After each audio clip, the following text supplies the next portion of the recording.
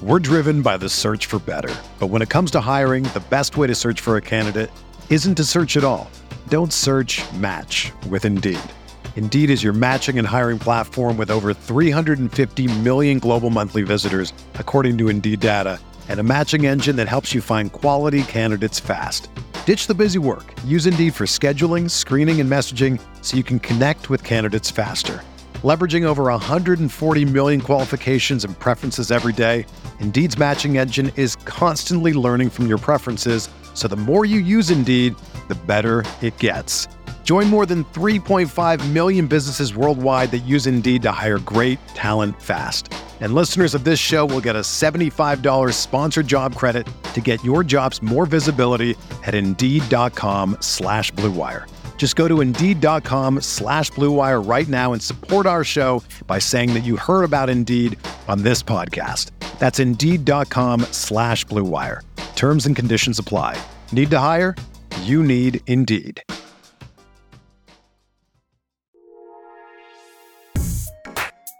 All right, hello everybody. Welcome to Talking Buffalo Podcast, part of the Blue Wire Network. I am your host, Patrick Moran. Thank you very much, as always, for locking in, video side, audio side. Doesn't matter. I appreciate you all. It is Casual Friday.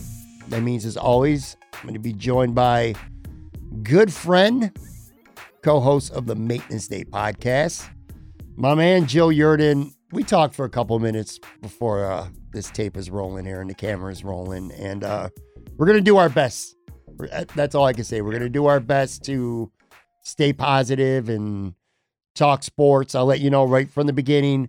We're going to be doing, the Sabres sent out a game night survey to fans, I think season ticket holders recently, and I saw it on Twitter, and I said, you know what, this would be a really good topic. So going to go through a bunch of things about the Sabres game night experience, and I'm going to get Joe's take on all those. We'll talk a little bit of Rochester Amherst / Sabres prospects, and of course, our starting five this week, we're going to do TV villains. So we do got our normal fun, casual Friday stuff planned, and We'll do our best. It's not easy though, man. It's really hard to balance moving forward and doing what we're supposed to do versus, I don't know. It's really hard to even say. We're certainly turning no blind eye to what's going on. It's just really tough, man. But how you doing? Doing good. Doing good. Sorry, I'm laughing because there's a car alarm going off in the neighborhood now. I'm just kind of, at least it happened right away. It's a perfect capper. Yeah. Well, yeah.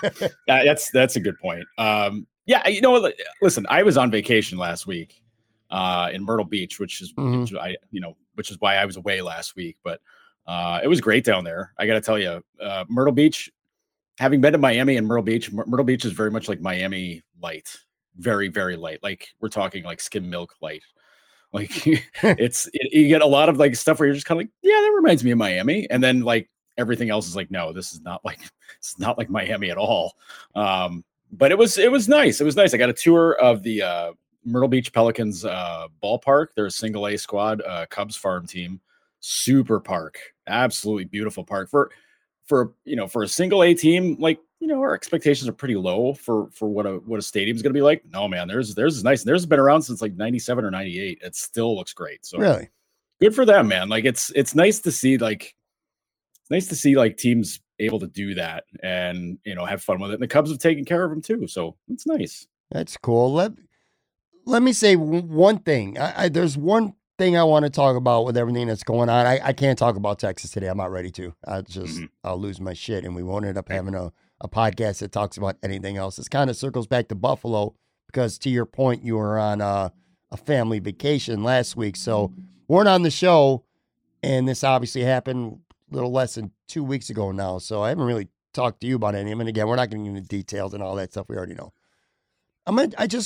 There's one thing, Joe, that I can't get over when something like this happens. And of course it hits harder when it's in your own backyard, obviously. Mm-hmm. You know, it hits hard no matter where, but when it's in your own backyard, it feels like the world stops, you know? Mm-hmm. And the anger that the victims' families and their most loved ones are going to feel it's going to get a lot worse.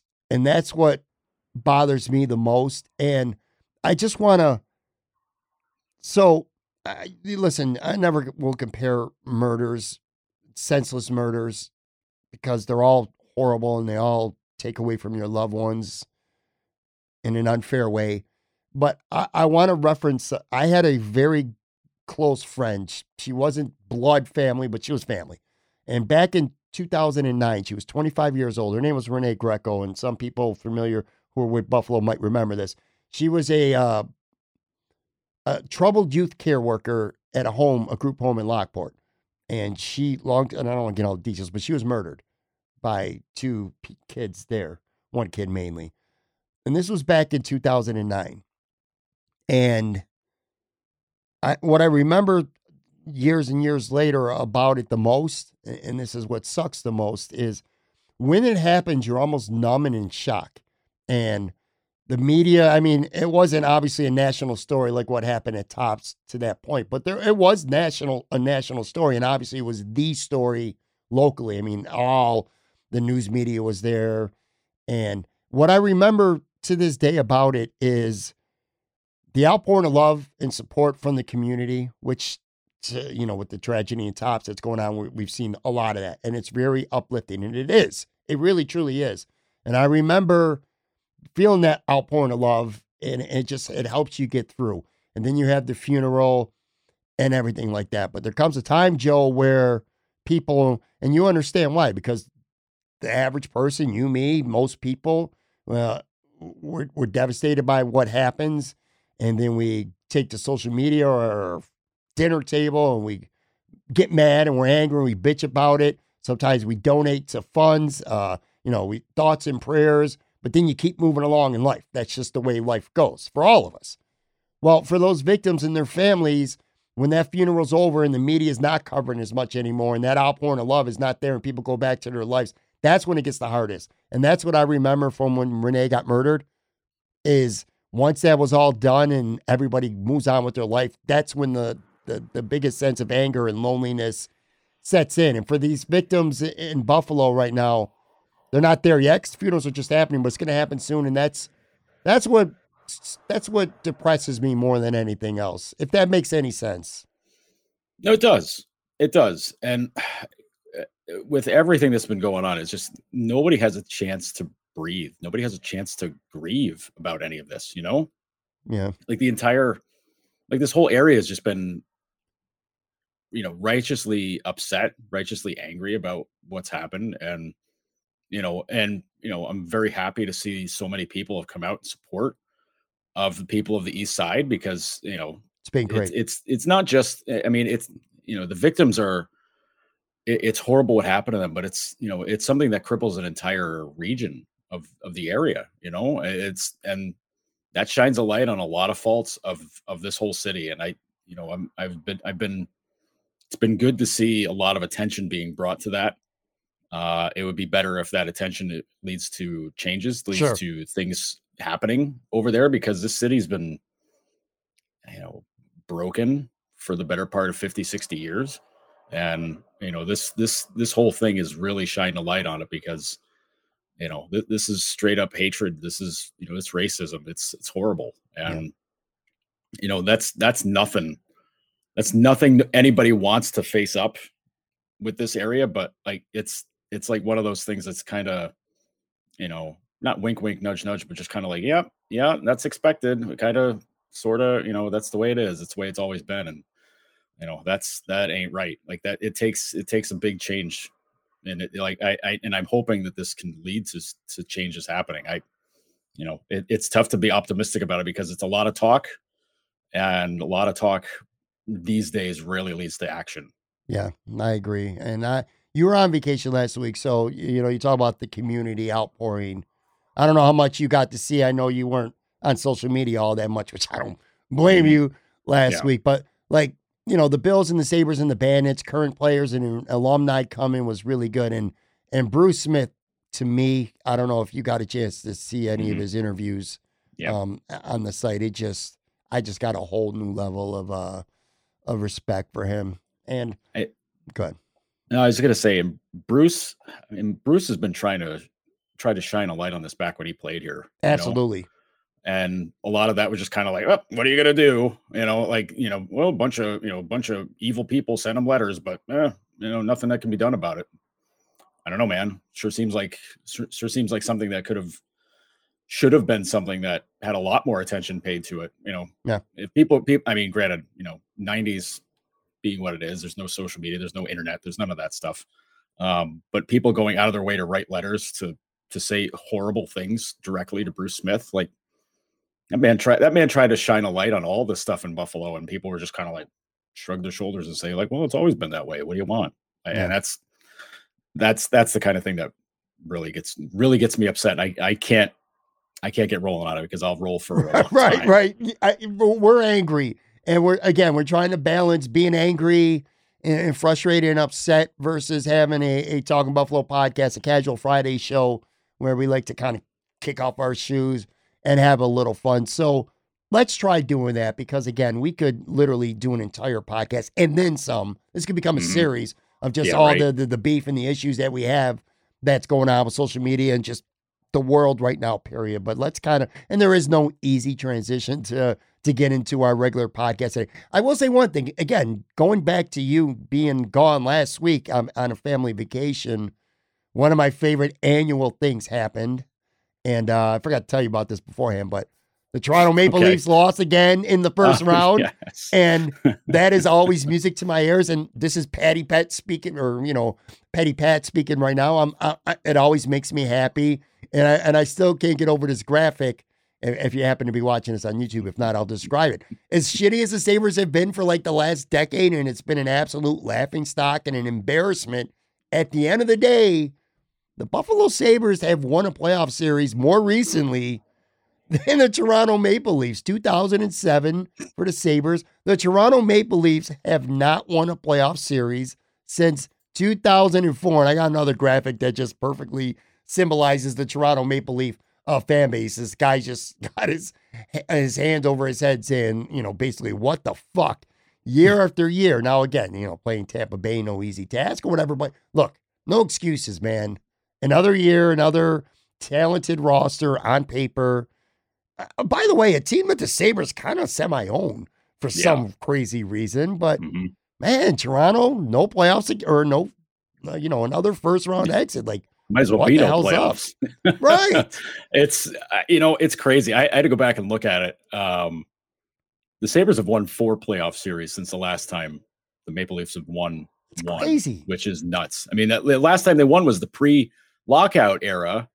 I mean, the big lockout, the one that shut down the league for a season. Like, that's the last time they won. They won when it was the old days, basically. Like, the Stone Age, neutral zone trap garbage NHL era. Like, that's the last time they won. And I don't know, it's crazy. Like, the flashpoint discussion with a lot of the Leafs media is like, well, they got to trade somebody, they got to move somebody now. And the other point is, from a lot of more the Twitter users, internet smart people are like, no, run it back with the same group. And I'm like, the same group, the same exact group. Like, I don't know, man. Like, when you don't win a series after 3 years of being a truly great team. And I know, like, the big complaint is like, well, the playoff system's unfair. Like, I don't know, man, win the division. Crazy idea. I know, win the division, play some garbage wild card team in the first round, move on. Yeah. Like, they had their chances in the bubble. They had their chances, the following year. Like, beat somebody, beat anybody, beat Columbus, beat somebody. Like, do something positive, but it's always, with the Leafs, it's always something. But like, they're great up front. They can score with anybody. Kind of questionable on defense. They got to keep Mark Giordano. Like, all right, whatever. He's an older guy. Like, cool. Fine. But like, is Jack Campbell their guy? I don't know. He had a nice season. I don't know. I don't know. Jack Campbell's a great dude. Love Jack Campbell. But like, is he the guy? Like, I don't know. Like, they've had so many goalie issues in the past with Freddie. Freddie Anderson. Like, I don't know what you do, man. Like, and like Freddie's missing time with Carolina right now, and the Hurricanes seem to be doing okay. Like, they won a round or two, so or they won a round, I should say. But like, it's still one more round than the Leafs have won. So like, I mean, it's crazy. But like, I'm torn because like I think they need to make some kind of change. Like they gotta find a way to kind of stir it up a little bit. But like, I don't know what you do there. Like to me, the biggest idea of what you have to do there is a move they probably would never make. And like it's not Austin Matthews. He's he's the best player in the league. But it's probably Morgan Riley. Yeah. I think if he's your number one defenseman, you're lacking. I love Morgan. Love him. I think he's a great defenseman. I don't think he's a number one though. You know, it's petty again. And it reminds me of another thing too. And I admit it, it's petty. I mean, at the end of the day, this fan base has supported a bunch of losers for the last decade. So you lash out and you take pride and joy in your biggest rival choking in the playoffs. It kind of reminds me a little bit, and I understand both sides now. Like the Miami Dolphins ain't done shit in years. They've stunk, and the Bills are good. And the Bills have won playoff games, but the Bills haven't gotten to the Super Bowl. Miami's won a Super Bowl. We hear about that all the time from Miami fans. You never won the big one, this and that. It kind of reminds me a little bit of that. Like the Miami fans every year when the Bills lose in the playoffs, whether it's the AFC Championship game, whether it's the divisional round, whatever it may be, they poke fun at the Bills fans and they talk their shit. That's kind of what we're doing now with Toronto. It's like, well, they're good enough to get into the playoffs. They're good enough on paper to have one of the better teams in the league, but they lose in the playoffs, and that's all that really matters. So either way you look at it, like I said, it's just petty as shit. But it's fun. It's listen, fun. That's a part of being a fan. You can be petty. Sure. You can celebrate the misery of your hated opponents. That's the whole, that's half the point of sport. Now, don't be a dick about it. Obviously, don't run up to every fan and just get in their face and be like, "You loser, you stink." Like you're not going to do that, because then that's how fist fights start. But like, here's the thing: like the Sabres are getting better.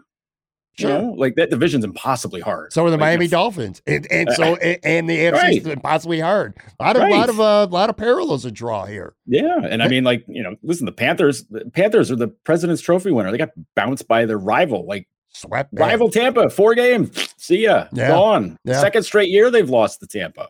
That's when your rivalry is that in the playoffs, it's a hammer versus nail rivalry. The hammer wins. Just remember, folks, if you're a fan of the Sabres and the Bills, which in Kim Bagula's world apparently is very rare because you can't be fans of both, but only 10%. Just don't be a hypocrite. Again, if you're going to take pride in the Leafs losing and talk shit to their fans, don't be mad at Miami Dolphins fans who talk shit about the Bills not getting to the big one.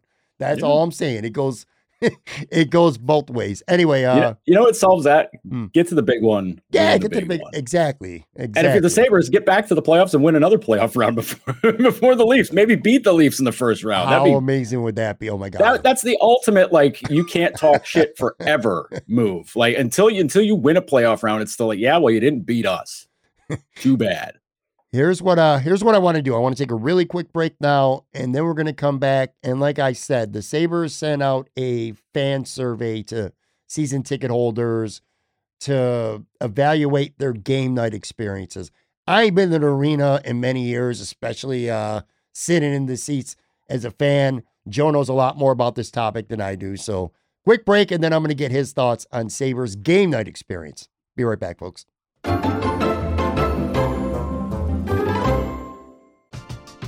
We're driven by the search for better. But when it comes to hiring, the best way to search for a candidate isn't to search at all. Don't search, match with Indeed. Indeed is your matching and hiring platform with over 350 million global monthly visitors, according to Indeed data, and a matching engine that helps you find quality candidates fast. Ditch the busy work. Use Indeed for scheduling, screening, and messaging so you can connect with candidates faster. Leveraging over 140 million qualifications and preferences every day, Indeed's matching engine is constantly learning from your preferences, so the more you use Indeed, the better it gets. Join more than 3.5 million businesses worldwide that use Indeed to hire great talent fast. And listeners of this show will get a $75 sponsored job credit to get your jobs more visibility at Indeed.com/Blue Wire.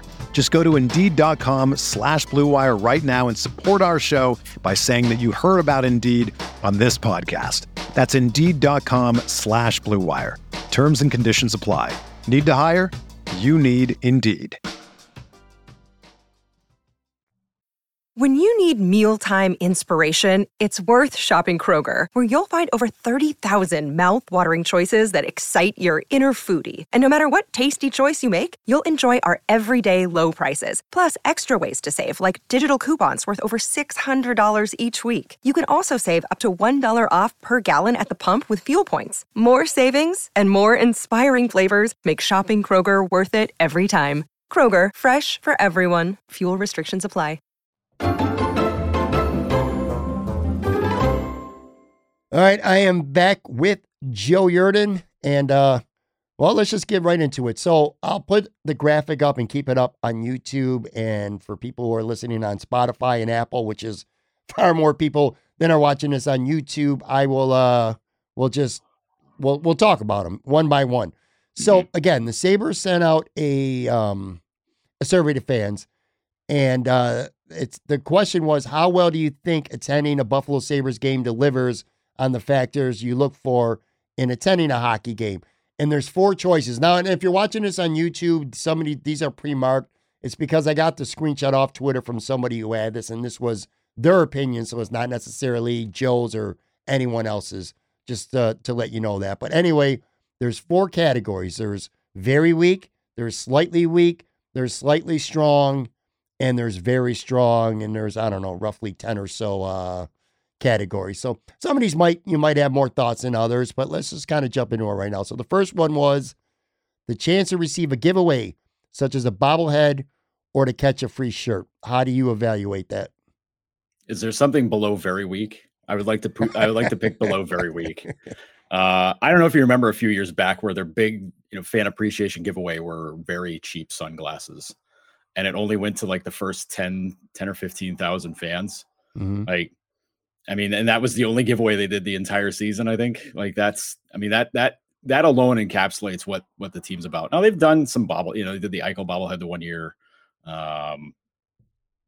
They did the Eichel bobblehead the 1 year, but you look at what some of these other teams. Yeah, there it is. Pat's showing it on video right now. But you look at what other teams do. You see what the Blackhawks do or the Sharks do or some of these other teams, and they go to the mat, and these are teams that are recently historically very good teams, and they're just whatever, man. We got to do something. We got to do stuff for our fans to keep them happy. And you know what? It's amazing how far that goes. But this team does not do that. Whether I think the prevailing thought back in the day was why do we have to give the fans anything? We give them a winning team.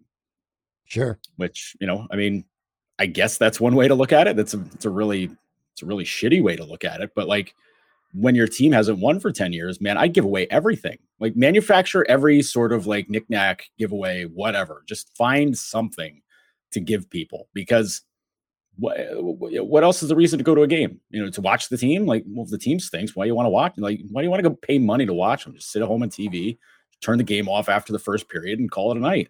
Yeah. You can't do that when you go to the game. You could walk out after the first period, but you just paid whatever amount of money in, ticket, food, parking, all that stuff to go watch and be pissed off.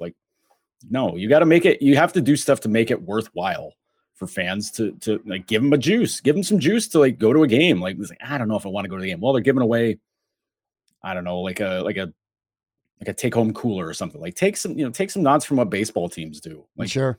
Major league teams have to do promotions all freaking season long because they got 81 games. Not every, nobody sells out every game in baseball. That's impossible. Hockey, you can. Sure. Many teams have done it for numerous years in a row. Granted, they're Stanley Cup winners or big time winners, but those teams still do giveaways. They still do stuff. Tie it in, figure it out, and just don't shoot T-shirts into the crowd, man. That's a cop out. That's 10 people might leave the night with a shirt. So what? That's not a giveaway. That's just I don't know. Throw the peasants some bread at a Shakespeare, Shakespeare show back in the 1300s. Just give the groundlings their gruel. It's fine. There's bars. That's a throwaway shit. There are bars that give away shirts more effectively than the Sabres do at game nights. All right. So Joe says that it is less than very weak. Very weak is being generous there. All right. Next one. Easy to purchase tickets for where I want to sit. It's kind of a trick question, isn't it? Yeah, I mean, Jesus. I mean, Up it's until very recently, easy to pick where you want to sit. There's tons of tickets. Like exactly. I mean, for crying out loud. Like, I mean, from just available from the team. I'm not even talking about, secondary market, which, in the past has been the thing. It wasn't this past year because nobody got season tickets.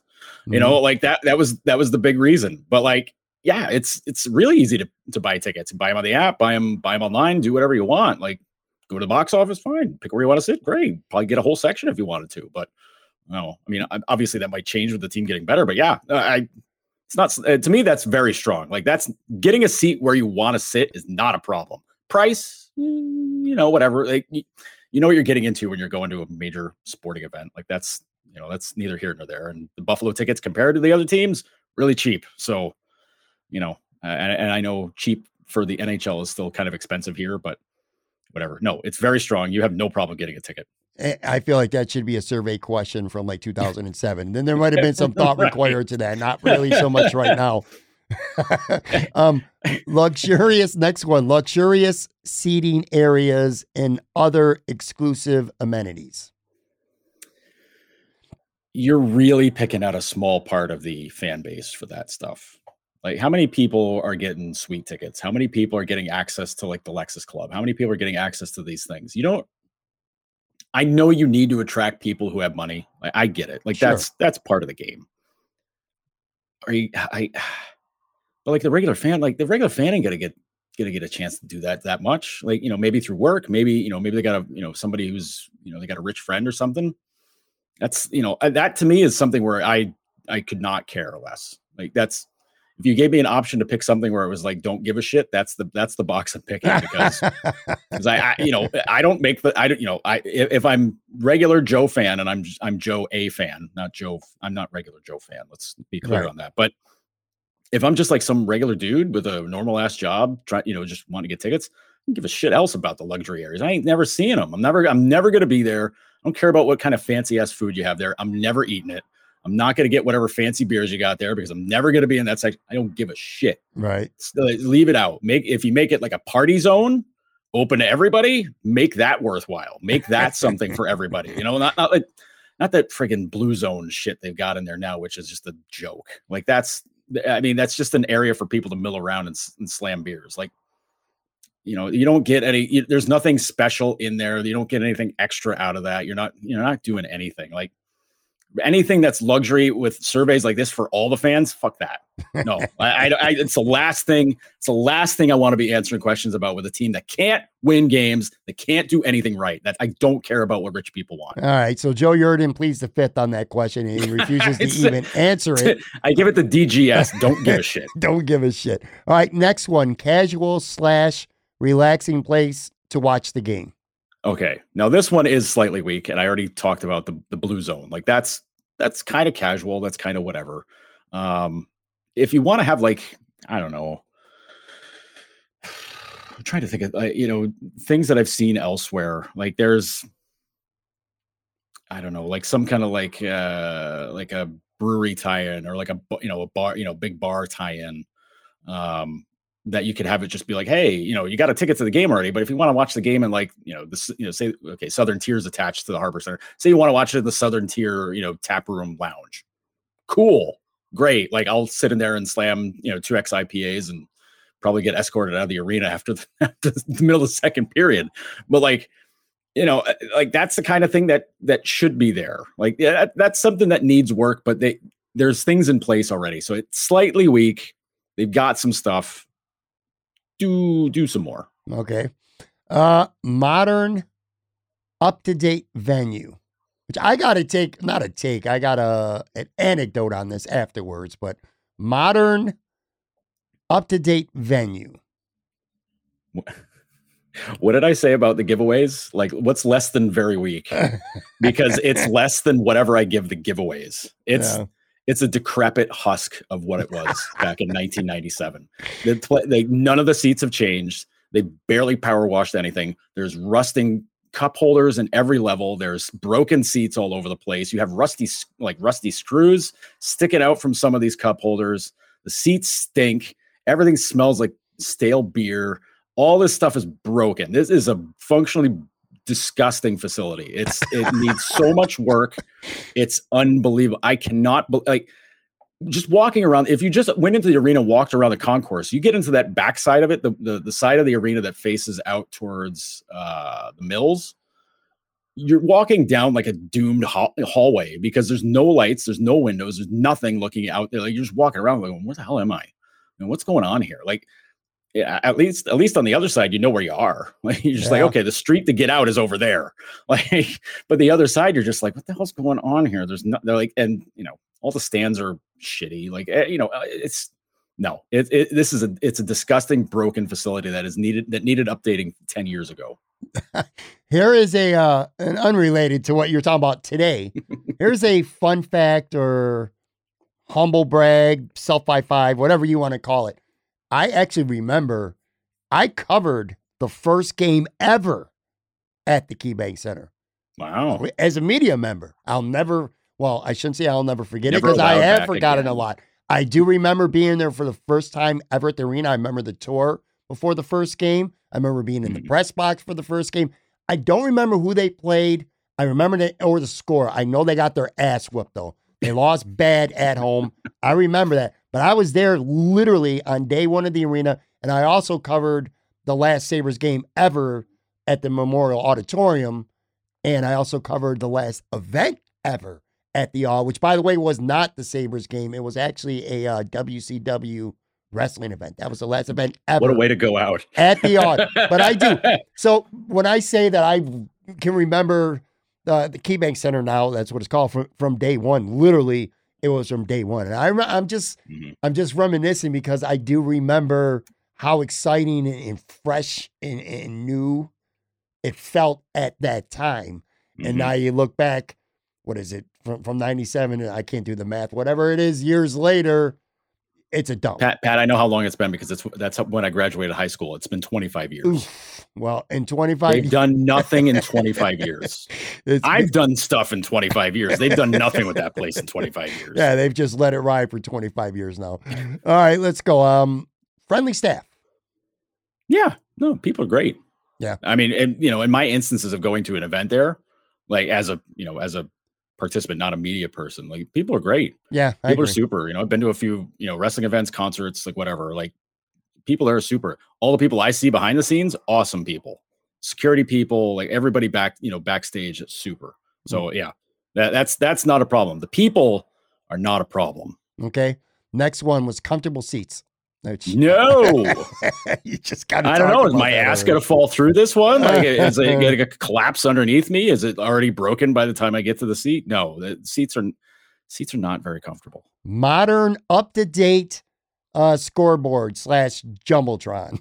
I think we know the answer to this one. It's the same. It's the same board they put up after the first one collapsed when they built the arena. I don't know if I think they've done some mild updates to it, but it's still old. Like it needs an update. Like every other arena that came around this the same time as this one, they've all updated their boards. Philly's got a huge board.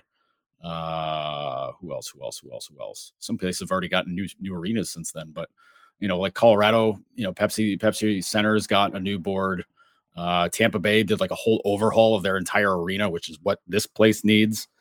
They put in a giant scoreboard. Now, I'm not saying like you need a giant super duper video board here. I don't think you do. But you need something different. You need something that's got some more screens to it. Maybe something like what they got at Madison Square Garden. Lots of, something with lots of info, lots of room for sponsors, and then, lots of room for like high quality video and stuff. Like they need better. Okay. The next one was access to exclusive club areas to watch the game. That's another do not give a shit. I already know from you, so we can gloss over that. That's good food and beverage. It's pretty weak. Yeah, it's pretty. I don't know. It's somewhere between slightly and very weak. Just because I mean, you're kind of limited on food stuff because listen, everybody's gonna have hot dogs, pretzels, popcorn, all that stuff. Like that's basic stuff. Nova Pizza, like it's not the same stuff you're not gonna get from the pizzeria, that's for sure. But right, I know that. If I'm Lenovo, I'm kind of like, guys, let's step up the quality here. Like let's go. But yeah, I mean, they could do better. I mean, they do like the special food stuff that they offer, but I don't know if they only offer that in the Lexus Club or the 200 level club or whatever, whatever the hell else is going on there. I don't know if they just offer it there. And they always do that, weird stuff for Sabre season, which, hey, whatever, that's neat. But, most people aren't going to be getting that. Like you need to have quality, and they use Salen's dogs, which is good. Pretzels, whatever, basic stuff. Popcorn, who cares? They pop 10 tons of popcorn in the beginning of the season, so let it sit in bags all year. It's like, it's one of those things, but it could always be better. Beer selection, whatever. You want more variety. I think that's the key for beer, just more variety. But you need your standby stands for the regular stuff that people only want blues or blue lights, or they want Coors Lights or whatever. Like, you can have that stuff plentifully, but maybe a few more stands of craft stuff. You've got 8 zillion craft brewers in the city of Buffalo. I don't know, come up with a plan to to get something to work with them. Work with Big Ditch, work with Resurgence, work with everybody, work with Flying Bison, work with all these places, work with Southern Tier, just do something with all these places and, find a way to make it work. That's where a giant craft beer stand would work. I don't know. That'd be a cool thing to have in a giant arena. That's a huge beer city. That wild idea. I'm a very basic person, so I'm easy to please with food and drink. So all I need is a Bud Light and a hot dog, and I'm good. So I'm the wrong person to have a take on this. To your point, though, because you did mention Lenovo's, it's funny. So when I moved to Florida in 2016, I think the next year in 2017, I remember coming back to Buffalo, and it might have been the last Sabres game I've actually been at. But I remember being really, really, really excited about having some Lenovo's at the game because I grew up on the west side. I love Lenovo's Pizzeria. Yeah, you live near Lenovo's. I know you love Lenovo's too. I remember I got 2 slices there. I can't remember how much it cost, but it was a lot. And I remember $25, I'm sure. It was something close to that probably. What I remember about it wasn't the price. What I remember is that it tasted like shit. I was like, this ain't real Lenovo's. So anyway, I just throw that out. You're getting a poor representation of Lenovo. Absolutely, a very poor representation because I love Lenovo's anyway, but that's what happens when you go to the game. All right, a couple more here. Arena is clean and well maintained. It's clean to a point. I've seen the folks after Sabres games come through, sweeping up and picking up after everybody comes through. Those people work very hard. Sure. They work extremely hard. So does most everybody that's on the janitorial staff and all of them. I'll never knock on those folks ever. They're marching to the orders that they're given. Sure. But for general, overall cleanliness, if you walk into the arena, you kind of know what you're getting into, things are going to smell a little bit, it's not, we're not talking old Yankee Stadium, Shea Stadium days where you walk through the concourse and it smells like, stale beer and piss. It ain't like that, but funky beer smell, that's hanging around. That's a thing. But I don't know, rent a power washer for a week and just go to town on the whole place and see what you can do to make it look a little bit nicer inside. Because listen, the lighting's as good as it's going to be in there. Lighting's fine, but the lighting's fine helps shine a light on how dirty everything else is. Yeah. 2 more here. Variety of food options, which you've we talked more about the beer before. Yeah. But variety of food options. It needs work. I'd say it's slightly weak. I wouldn't say it's strong, but it, could use a few extra things. Okay. Last one here. Easy to get around and find what I'm looking for. Now, I don't really pay attention to the signage in there. Right. I'll be honest. Because more times than not, you're there to work and you go right up to the box. You're not really touring around the arena much. Right. And anytime we've had to use an alternate route to get up to the press box, because sometimes the giant freight elevator that's the only way to get up there. Yeah. Doesn't work. We're taking weird ways to get up there anyway. So it's not that's not the proper experience.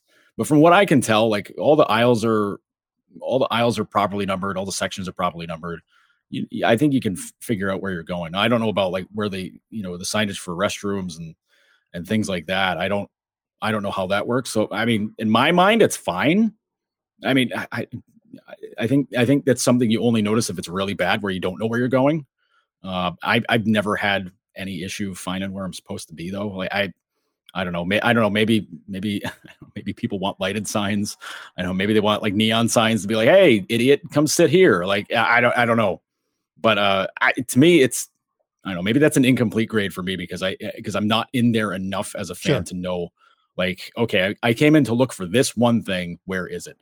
Now, maybe some of like the individual food or drink stands that might be around in there, maybe there's not enough signage to find those, or not enough stuff to say, hey, go towards section, 100 whatever, 300 whatever, to find, find the beers or the food that you're looking for. Like maybe that's an issue, and I could see that definitely being a problem, but the main thing I'm concerned with is finding out where the hell my seat is. And I think that's all signed pretty well. Yeah. So, and by the way, I it's been rattling my brain since I brought it up. I'm pretty sure it was the Detroit Red Wings, their first game where they got their ass whipped. Anyway, so to summarize this survey, if it was a one sentence answer, I feel like your answer would be staff is nice. Mm-hmm. Place needs a lot of work. Yeah. Yeah. No, the people are great. The whole place is disgusting. Yeah. The whole place is disgusting, needs a lot of work, and needs a new everything, new image, new, you name it, man. Like it just needs new. Like if you got to do like a whole overhaul like they did in Tampa with the whatever the hell the name, the Amalie Arena. Yeah. That's what it's called now. Yep. If you got to do something like that with it, cool. Yeah. If that means like, I know they had to cut out some seats to make it work because, they put a giant organ and like neon lights up in the upper level at the one end, which looks incredible. And they have like a party stand at the one, I don't know if I think it's at the opposite end of the rink, but do stuff like that, man. Like that kind of stuff's cool. And like, make it look visually interesting. Visually, I don't know, you can't really make it intimidating, but like make it visually something to look at instead of just all blue walls and gold ring sponsor banners, that's the big thing. Like, I don't, people look at the white tiles up there. It's like, that's acoustic stuff, but like, you can't really do a lot about that, but like, just, I don't know, make it look nicer. Just make it look appealing. Make it look like someplace you want to go, wow, okay, I'm glad I'm here. Make some changes from the first night that it opened, basically. Yes. Yes. Before we do our weekly starting five, and again, we're going to draft TV villains this week. Let's just spend a couple minutes talking Rochester Amherst. They lost this week, so their season is over. I feel like it was when it comes to the Sabres prospects, good and bad. The good with JJ Peterka had 7 goals and 12 points in 10 games. He was phenomenal. Archer Rusalanian, a guy that we talked about 2 weeks ago, he was great. He was even better. He had 8 goals and 12 points in 10 games. Krebs didn't score a goal, but he had 11 assists, so he facilitated a lot in these playoffs. Those guys had a very good postseason. So, from a Sabres perspective, you like to see that. On the other end, Jack Quinn, who's been phenomenal in Rochester all season long, didn't do shit in the playoffs, quite frankly. I mean, 0 goals in 10 games and just 2 assists. And maybe from an organizational standpoint, the most frustrating part is UPL. Now, a major reason, and we've talked about this on the show several times, because I've asked you, like, why is this guy in Rochester and not back up in Buffalo once he got healthy again? And the consensus was, well, it's more beneficial for him to be in Rochester, play every night, be in a playoff race, get that kind of pressure and experience, and then see how he performs in the playoffs. Well, unfortunately, we didn't get to see any of that because he got hurt. He would have been able to play had Rochester advanced to a Game 4 in this round, but they didn't. So they got swept in the route. So that really sucks. So I don't know, just kind of talk for a minute or two about, what you really liked amongst these and what might translate with the Sabres. And also, I should also Samuelson, who I don't think had anything to prove at all whatsoever in Rochester. So that's why I didn't mention him. But anyway, he was hurt. But these 4 guys are guys that, potentially could have a role, maybe even a significant role with the Sabres next year. How do we evaluate what we saw over these last couple weeks? Playoffs are always interesting, for guys that have a future in the NHL, that like their future is probably next season. It's always interesting to see how it plays out. And reading up on what the guys were saying today, Peterka said, he looked like a guy, especially after last last night's game, he seemed like a guy that was really bothered by losing, which is you like to see that. But everything that he was talking about today was about basically hitting all the checkpoints that you want for a guy like that. He wants to learn how to better pace himself the NHL level. He wants to be better away from the puck, which that's the biggest thing I think we've talked about all season with him. The offense is great, but if he can't defend worth a damn, it's not gonna really be that. Not gonna have too long of an NHL career doing that. But he's really taken that to heart, and that's great. And I think we're gonna see a guy that's gonna really make a run at being with the team to start off next season. I'm really big on Peterka going into next year. Quinn, listen, I know people are upset about his postseason performance. He struggled. He basically said he's healthy. Just little nicks and knocks here, but nothing nobody else is dealing with in the playoffs now. Granted, if it comes out like in a couple of weeks that his foot fell off, they had to reattach it. Okay, well maybe that's what happened. But no, he played really solid the last couple of games against Laval. Good, his game was coming around. I'm not sweating him one bit. He's going to be in the NHL next season. If he's not, I would be shocked. I would be shocked beyond shocked if he's not on the Sabres right out of camp. Injuries aside, of course, Sure. He doesn't make the team because he's hurt. Then please Right. don't cold take expose me. But he's going to be with the team next season. I would find it impossible for him not to be. Ritzalainen, man,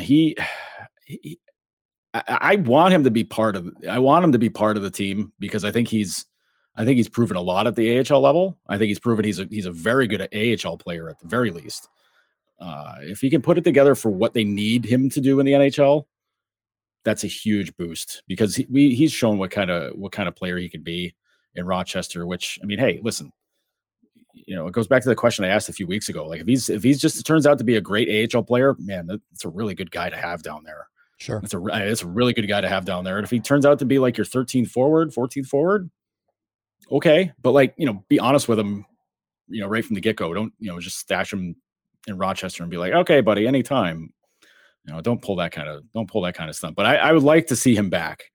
And I think I want to believe there's a role for him in the bottom six, probably in the fourth line. But to me, he's a dynamite player. I like his game quite a bit, but I'm not a GM. I only pretend to be one on the internet.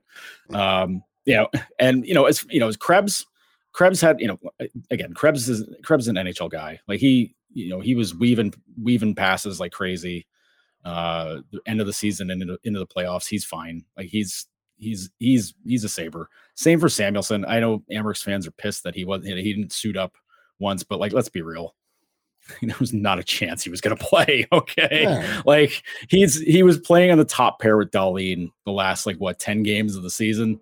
You're not having that dude play a single game after, banging up his ankle, blocking a shot. You're not having that. If he's not 100%. Dressing that guy ever. Right. Right. No. That's that. It was crazy to think that there was a chance. Right. I think Luukkonen said today that his injury was a hamstring and he could have played game 4. Maybe who knows? Maybe he could have, but that's such a bummer. It's such a bummer for him. And hamstrings stink. That's something, you just got to kind of deal with. I'm glad it wasn't a groin injury. Groin injuries for goalies can just stick with you forever. And that's almost like being cursed. Right? But a healthy off season for him. I want to see him really take charge in camp next season. I want him, I know the table was set for him to be the backup this year. Mm-hmm. And he, just didn't work. Didn't play anywhere near well enough to get a spot. I want him to take control of it in camp next year. They're going to sign somebody. They're going to acquire a goalie. They're going to do something at the NHL level. At least they better. But I want Luukkonen to be like, hey, F you. That's supposed to be my job. I'm going to play like it's my job. That's what I want to see out of him. Whether it happens, we'll see. But if he doesn't bring it next year, I'm disappointed. We didn't get it. Really wondering what you got to do with him. I'm disappointed we didn't get to see him in the playoffs. I would have liked to have see more. I feel like Yeah, if he was a question mark before for fans and for the organization, more importantly, he certainly still is, because we didn't really get to see anything definitively going forward. So, but like, people, Amerks fans loved the way Dell played in the playoffs, and listen, he made a lot of great saves. He was still like a 900 save percentage guy. You need better than that. There's a few backbreakers in each game against Laval where you're just like, oh man, need a save. Like anytime you're like, oh man, really need a save there. Right. If it's like some crazy play, crazy shot, he goes all out and you miss it. Like, okay, stuff happens. But when you're sitting there going like, I don't know about that one. Like that's, they love Dell down there. Great. Keep him in the AHL if you want to, but I don't know that the Sabres organization is too excited. If they bring him back on an AHL only deal, maybe that's how that works, but I can't see the Sabres going gung ho to try to keep him around. Right. All right. Well, so now we're in complete off-season hockey mode now that Rochester's done. So I'll look for, again, I've said this before on Maintenance Day podcast. I look forward to your guys' off-season and how you and Lance are going to approach covering that. Let's wrap with our starting five draft. It was not last week, it was 2 weeks ago. It was a very it was a very long 2 weeks ago. Special day for camp team Pat Moran here. It was we did rock band frontman, and this was lopsided, man. 75%. Stupid. I drafted Freddie Mercury, Mick Jagger, Steve Perry, David Lee Roth, and Steven Tyler. And Joe went with Robert Plant, Roger Daltrey, Bruce Dickinson, Ozzy Osbourne, and Chris Cornell. This was my biggest win total percentage yet. Yeah. I still trail our series big time, 28-15. Look, I'm going to be completely honest with you. I don't think there's any rhyme or reason sometimes for how these things go. I do think I was very confident in the roster I drafted. Right, you should have been. I said you should have been. I said you were going to win anyways. You did predict. I did not think it was going to be that much. I will say this: sometimes having a first pick could be advantageous, big time. So I would say being able to get Freddie Mercury first overall right off the bat, because we saw a lot of replies, which I don't like that, and you don't either. It drives me nuts. As soon as you see you got one Freddie, or you got the number one guy, that's it. It's over. Like, right, exactly. Why do we even bother doing a poll if you're just going to judge it off the one guy? Exactly. Like, it's so dumb. I agree 100%, but a lot of people did say that. I would say if you maybe in terms of voting percentage, I would say if I was a columnist and analyzing this game and running my post-game column, I would say not taking Mick Jagger with one of your first two picks. Yeah. From a poll percentage. It's not saving me though. Like nobody killed me for not taking Jagger. Right. Everybody killed me for not taking Freddie, who I had a 0%.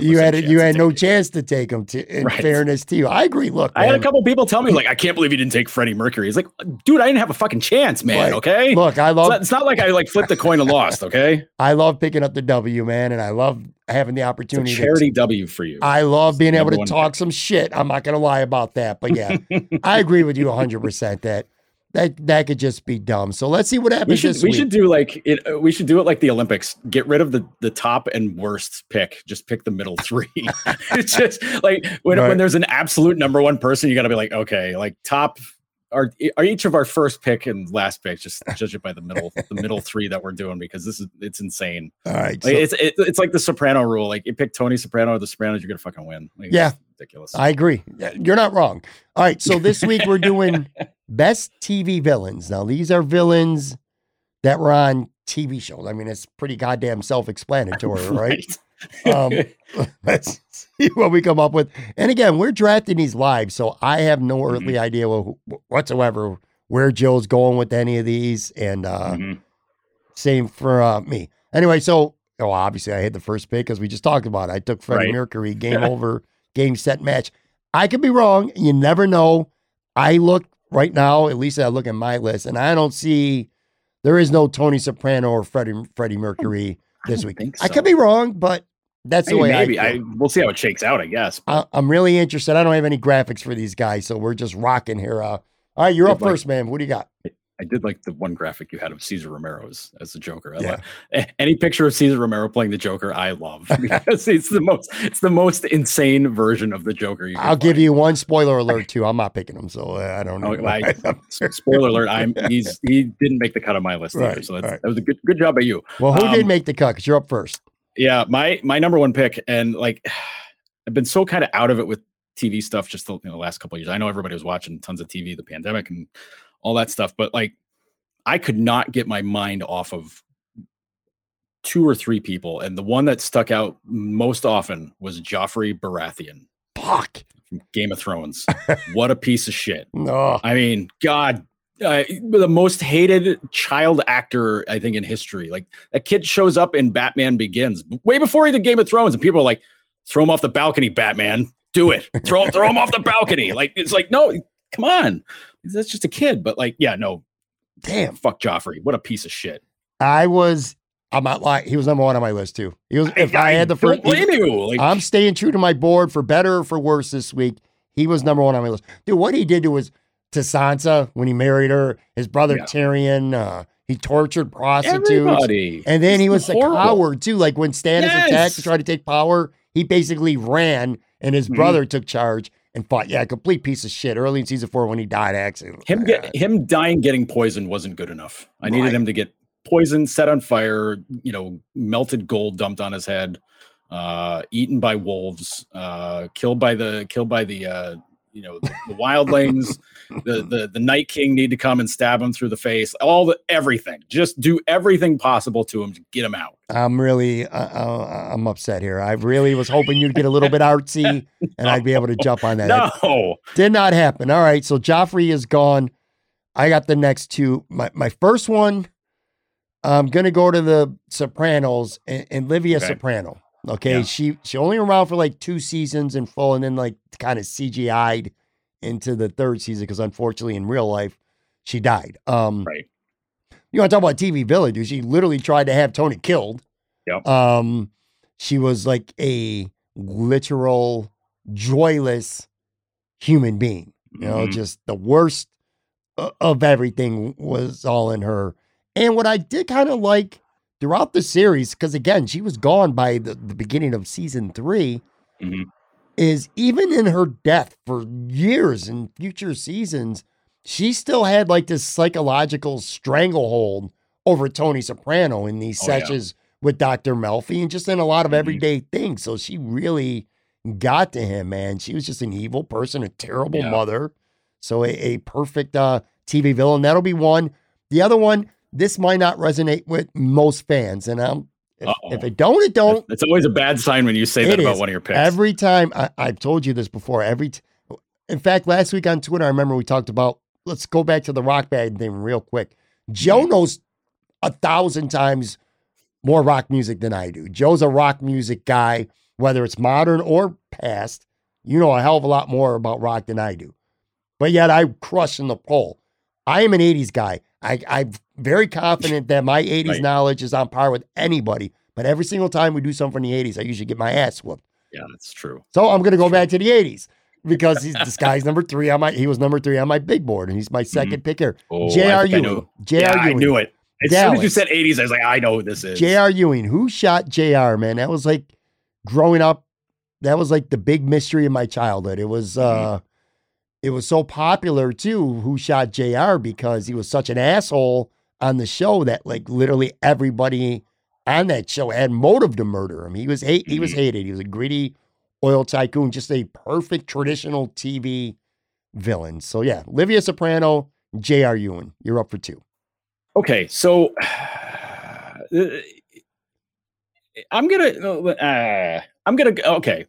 No, there's one there's a pick I'm gonna save for my last one because I think it could be controversial. Okay. I'm gonna go with Gustavo Fring from Breaking Bad. Yeah. Good one. He's on my list too high. Gus, oh my God, played by Giancarlo Esposito. I almost said Giancarlo Stanton. Like, no, the Yankees outfielder did not play Gus Fring. But Giancarlo Esposito just, oh my God, what just ownership of a role. Sure. And like he was quiet, and the more quiet he was, the more you're like, oh God, he's gonna kill everybody. public perception was good. Like people in the public thought he was a good guy. Yeah, no, certainly thought he was the best. Sure. But like, holy God almighty. Like that role almost stole the show for good 3 seasons maybe.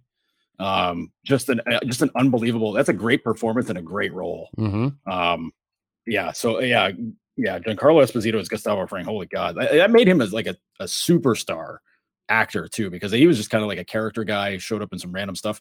Now he's getting like roles in Marvel, Star Wars stuff, and like he's like the lead role in a video game series. Like, okay, man, go for it. You owned it. So yeah, Gustavo Fring. And I'm gonna go with. Listen, there are some series that are just like automatic standbys for whether we do a series ranking, a show rank, like whatever. There's always one episode, like one series where you're just like, okay, somebody from that series is going to be on there. Now is that time. Marlo from The Wire. Oh my God, Marlo Stanfield was. Oh my God, that was literally my next pick. So there's another show that I watched called Bosch. I don't know if you ever watched it. It was on Amazon, and like there's a new series on what they're called free TV or whatever. But he plays a guy who's basically the main character Bosch's like partner. And the whole time I'm like, you're not a good guy. Like the same guy plays him. I'm just like, you're not a good guy at all. Like, no, you're Marlo. You're fucking evil, man. Like, get out of here. But yeah, Marlo. Oh my God. Every and like another one who was just kind of like quiet, low key, but like did everything to try to kill everybody in the scene. Like that dude. It's such a compliment to somebody when they can show up in another role and you're like, oh no, that guy's playing him. Shit, he's got to be bad. Sometimes you play a role so well, you're just like, you're stuck with it for good. Gustavo Fring was in the middle of my pack in my top 10. Marlo Stanfield was number 4. He was literally going to be my next pick. Such a complex character too, man. And he started out like big time. He's just like a little big time drug dealer. Next thing you know, he's the man. He grew in the empire. Yeah, just an absolutely fucking ruthless dude, man. God, that's such a good show, man. That's a great pick. Thank you. All right, that's all I got. Your J.R. Ewing pick is great too. You just might have been too early for that. I think maybe, but again, I'm staying true to my board today. Listen, stay true to yourself. That's the point of this. Usually, you pick a couple in some of these categories. Like going back to last week again. They're great, like Bruce Dickinson. Like he wasn't on my radar. You know what I mean? Everyone you've picked, at least so far, were very, very high on my radar. Literally, you got 2 of my top 4, and Gus Fring, I think, was 6 on my board. All right, so I got 2 more here. I'm gonna go Sons of Anarchy, Clay Morrow. Ooh. Okay, he was the longtime president of the motorcycle club, and listen, he tried to have Tara killed. I mean, I could go on and on for reasons why. There was very little redeeming about him if you wanted to argue and say he always put the club before anyone else, you could say that, but he put himself before the club too. A lot of times trying to save his own ass. He was just a huge pile of shit. Had a great show. That was Ron Perlman, right? Yep.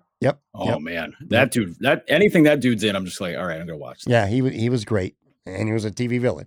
And then the other one, I'm going to go back to who you picked with the first pick, same show, is I'm going to go with Cersei Lannister.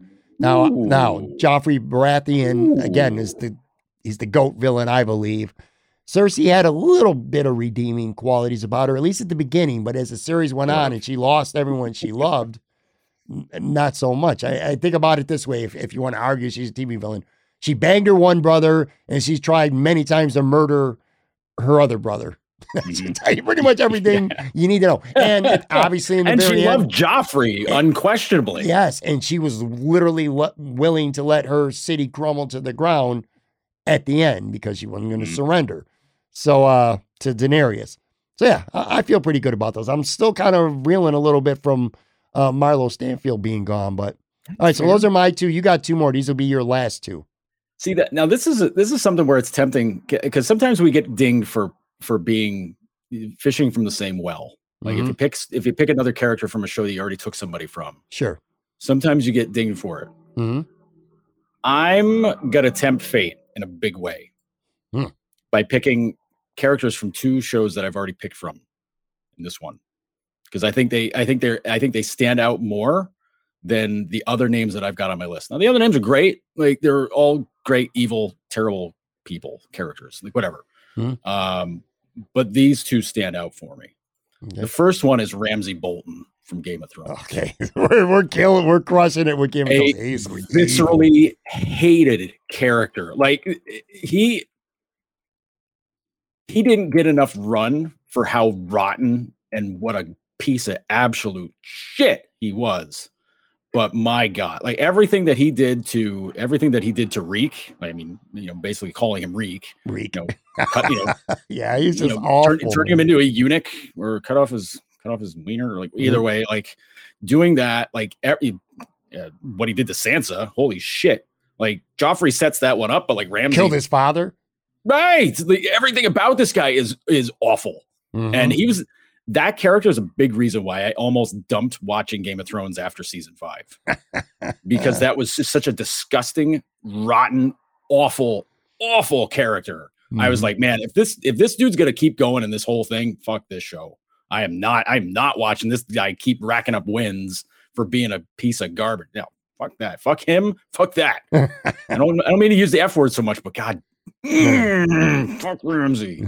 That was an easy one for me. This one might upset some people, but I firmly stand by this.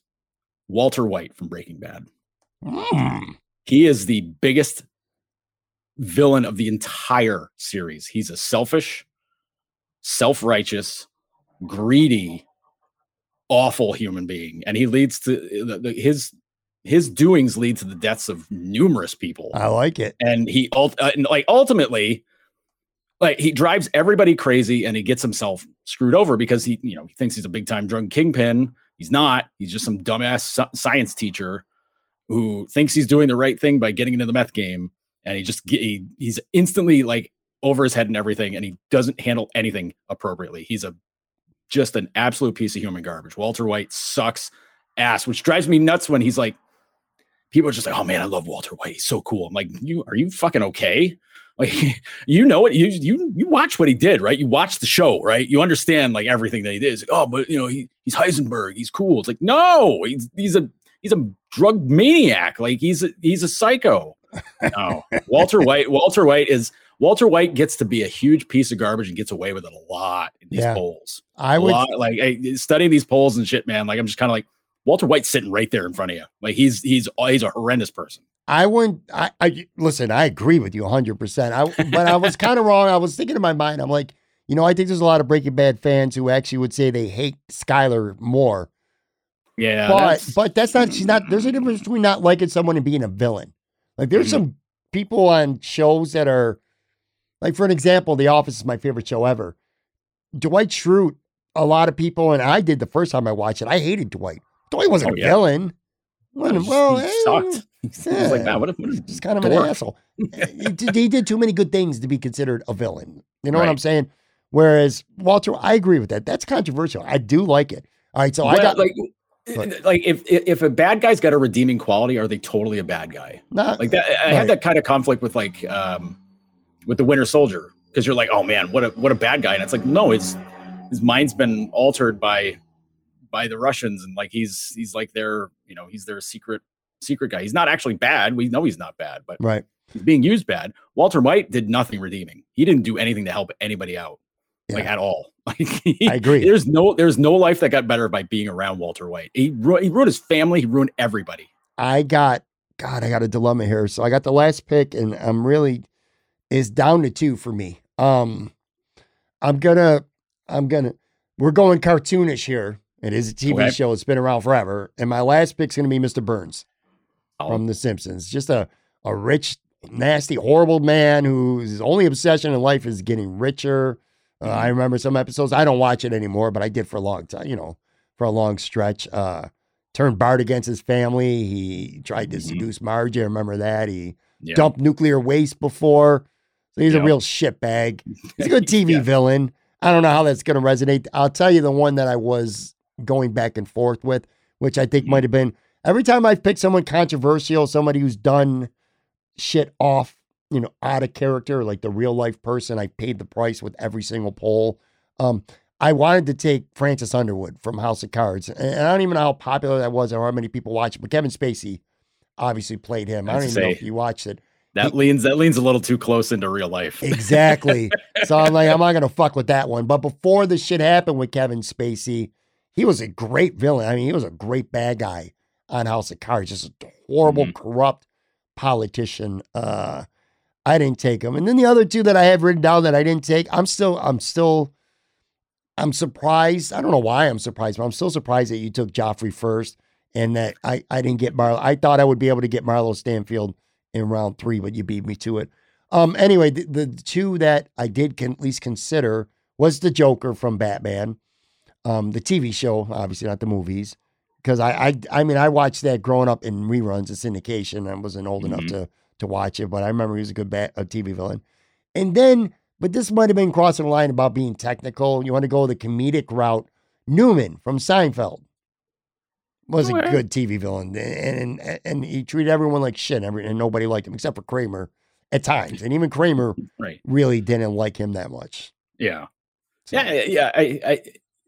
I think with comedy villains, it's a little trickier, just because like they make you laugh sometimes, or a lot of times, and then it's like, how can they be so bad? They make me laugh, and so, look into what they did, and you're just kind of like, oh yeah, no, they're a piece of shit. As I analyze these lists, I'll read them out right now. So to recap one more time, Joe selected Joffrey Baratheon, Gustavo Fring, Marlo Stanfield, Ramsey Bolton, and Walter White.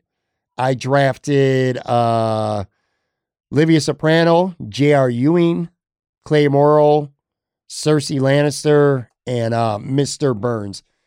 I'll say this. I think, looking at this objectively, I think you have a better team. What could hurt both of us, more you than me, only because you have 2 of them and I have 1, is if there are fans out there, and there's not many, but there are some who do not like Game of Thrones, who I've seen on Twitter. If they don't watch the show, obviously that's 2 of your characters gone, and only one. Risk. It's the risk you take. And Walter White, which I agree with you 100%. That could prove to be controversial. I think what hurts me the most when I look at my roster is, we talked about this earlier, J.R. Ewing might not resonate whatsoever with people who are under, say, 30, 35 years old. He might not resonate whatsoever. And some people might look at Mr. Burns and say, he's a fucking cartoon character on an animated TV show. And that might hurt me. Final thoughts? You know what? Listen, I like both of our lists. I like both of our lists quite a bit. And, we both took some risk, which I'm proud of both of us for doing, because it could have been very easy to just kind of be like, no, I'm going to be safe. I'm just going to pick these people and blah, blah, blah, blah, blah. Like, just not going to pick anybody from the same show. I'm just going to go down the list. Like, because then you're going to argue with people in your mentions, like, why didn't you pick this guy? Why didn't you pick this girl? Like, I'm not down for that. I wanted to pick the 5 most evil people I could find on TV. I think it should be close. I think this was a fun category. I enjoyed this. Make sure you check out Maintenance Day, Joe Yerdon, Lance Lozowski, every Monday on your favorite podcasting platform. By the way, it's a holiday weekend. Hope everyone has a nice, safe, fun holiday weekend. Fill up some meats. Thanks for doing the pod, buddy. No, I always appreciate you, man. Yeah, it's always fun. Especially when we talk bad guys.